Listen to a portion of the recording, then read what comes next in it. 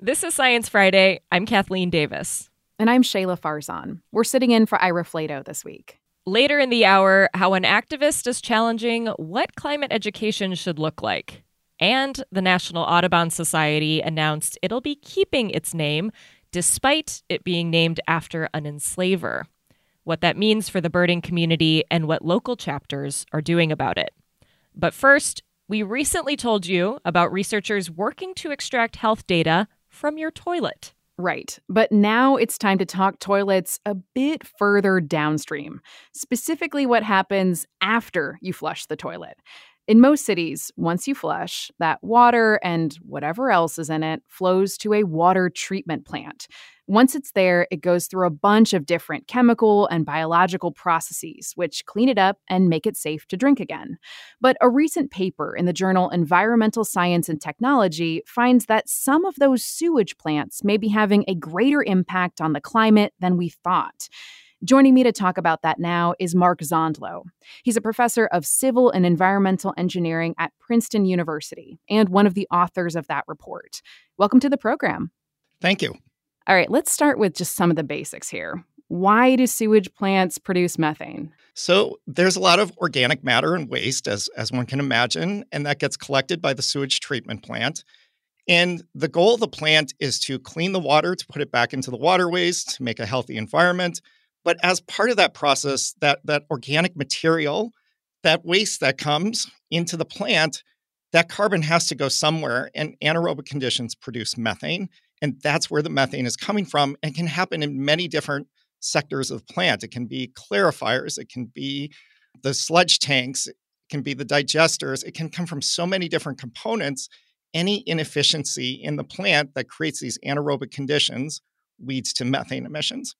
Now, when we're talking about anaerobic digestion here, we're talking about bacteria specifically, right? Munching down that organic matter, that sewage? Correct. And then the reason why we're talking about methane here is that it's a really big contributor to climate change. Correct. The reason methane is important, it's the second most important anthropogenic greenhouse gas, CO2 being the most important. But what makes methane really interesting, and from a mitigation perspective, it has a lifetime in the atmosphere of about 10 years. So if we can cut methane emissions now, we see a really big impact. And it buys us a little bit of time to the climate effects from global warming. On a 20-year horizon, methane is about 80 times more potent than a molecule of carbon dioxide. So when we're talking about kind of the methods for this particular study, your team basically sniffed the air downwind of dozens of different sewage plants. What does that look like, basically? Like, what kinds of instruments are you using? So many times people see us on the side of the highway or driving around. They're like, oh, it's the Google car. I personally think it's much nicer and much more sophisticated than the Google car. But we have a bunch of laser sensors that can measure methane, carbon dioxide, nitrous oxide, ammonia, and a suite of other gases, and weather conditions, winds, wind speed, wind direction. So with this suite of gases, we can fingerprint, hey, this is coming from the wastewater treatment plant, or this is coming from this part even of the wastewater treatment plant, and avoid, say, the car exhaust that's around us. And the advantage of our approach is we get the facility integrated emissions.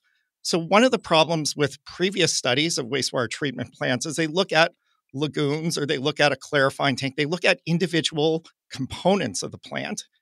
And that's great. And it gives us process level understanding, but it's also a little bit biased because it assumes that everything is working perfectly and it ignores the rest of the plant. Hey, we know methane's coming from here. Let's take a couple samples and then we can extrapolate that to the whole plant. But unfortunately, methane's generated in a lot of different parts of the plant. And we see methane where we don't expect it to be. And that's the reason why I think we're seeing higher levels of methane is because we can't take individual components of plants and a very small subset of plants taken also at a very limited amount of time and extrapolate that to the entire sector. Right. So when you're talking about collecting these samples from the plumes, how close exactly do you have to get to the plant? Like, do you need to get permission from plant operators to get those samples? Well, some operators, we do go on site and we have permission to go on site. But generally speaking, we went just downwind, maybe a couple blocks away, no more than, a quarter of a mile. We go on public roads, we sample downwind of the plant. And again, we can fingerprint what other sources of methane are around. Now, the further you get away from the plant, our sensors are sensitive enough to do that, but then you get in other sources of methane that complicate the analyses. For example, if there are natural gas leaks and you're a half mile away, it becomes very difficult to say, yes, this is from the wastewater treatment plant. So typically we're on adjacent roads or within a couple blocks, and we can, by location as well as by the fingerprint that we see of the gases, we can say this is coming from this plant. So there are satellite maps, right, of methane emissions out there from natural gas facilities and fossil fuel production. Why can't we use the same kinds of things to look at sewage plants? So wastewater treatment plants, although they seem large at some level, they're still much smaller than the kind of resolution, the pixel size of satellite. There's some amazing satellite measurements that are both available now and are upcoming in different missions, but they're going to have trouble resolving the scale of a wastewater treatment plant. On top of that, most wastewater treatment plants are in cities. So you have this soup of other sources of methane. There could be a landfill upwind. So satellite pixels are typically on the order of a couple kilometers at the best. And that becomes really hard in a city environment to say, oh, okay, this plume is coming from the plant. So satellite has great applications and the technologies are improving. So maybe in 10 years, we can individually pick out within part of a city, these are the methane emissions from the wastewater treatment plant. But right now, we just don't have that capability. Okay, so the big reveal here, you collected all this data. What did you find? We found that the methane emissions are underestimated by about a factor of 2 compared to the IPCC estimates, which is what the EPA uses. And the reason this is concerning is because as we increase urbanization, we're going to have more and more centralized treatment. This is a good thing. However, we need to be very cognizant of how these plants operate, make sure they're operating really efficiently, and therefore to cut down the methane emissions. Cities are looking at net zero plans. You cannot do net zero unless you can look at wastewater treatment. So you had mentioned, these results show that sewage plants are releasing about twice as much methane as we thought. So basically, the equivalent of 5.3 million metric tons of CO2, it's about the same amount as just over 1 million cars per year. But help us put this into context here. Like, how big of a contribution to methane emissions are we talking about overall here, globally? Globally, the wastewater sector is about 6 to 9% of total methane emissions, but it's really uncertain. Why? Because we're using formulations from a limited number of plants, from a limited parts of the plant at limited times. And so it's a really uncertain number. And if we really want to understand where can we have mitigation efforts to reduce greenhouse gases, and like I said, methane's a big one because we can see immediate impacts right away.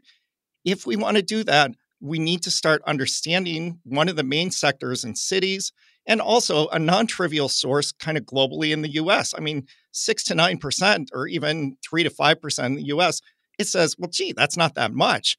But when you think about it, one, it's underreported at those levels. And two, with rapid urbanization, with more centralized treatment, these are going to become a bigger problem in the future. We need to pay attention to this sector. And it really hasn't gotten that. They're public utilities. They don't get the extra scrutiny. It's not sexy. Wastewater treatment plants, like you started out the show, toilets, right? So we need to start looking at this. They're highly engineered facilities. They're really actually quite complex and interesting to understand, but they haven't gotten the attention that, say, gas and oil wells have, even though from one very narrowly focused sector, we're talking, 5 to 10% of the total global emissions, roughly. Mm-hmm. I mean, obviously, there are different types of sewage treatment plants. Are there some plants that are bigger contributors to this methane problem than others? So it appears that the treatment plants with anaerobic digesters, so where they put after initial treatment, they put all the sludge in this container and anaerobic bacteria work on it and produce methane. That's how it's designed. Those seem to be leaking more than other types of plants. Now, that's a problem and an opportunity. One, it's an opportunity because if we can capture this methane, we can use it for a circular economy. We can use it to power the plant, for example, and that methane doesn't escape to the atmosphere. So there are opportunities with this, but these digesters leak. And it's very common with the gas and oil supply chain. Anytime you have methane infrastructure, it leaks through valves, it leaks through seals or O-rings. I mean, just it's hard to capture methane. And I think the gas and oil industry has seen that. And I think we can take advantage of some of the lessons learned there. Let's pay closer attention to these anaerobic digesters.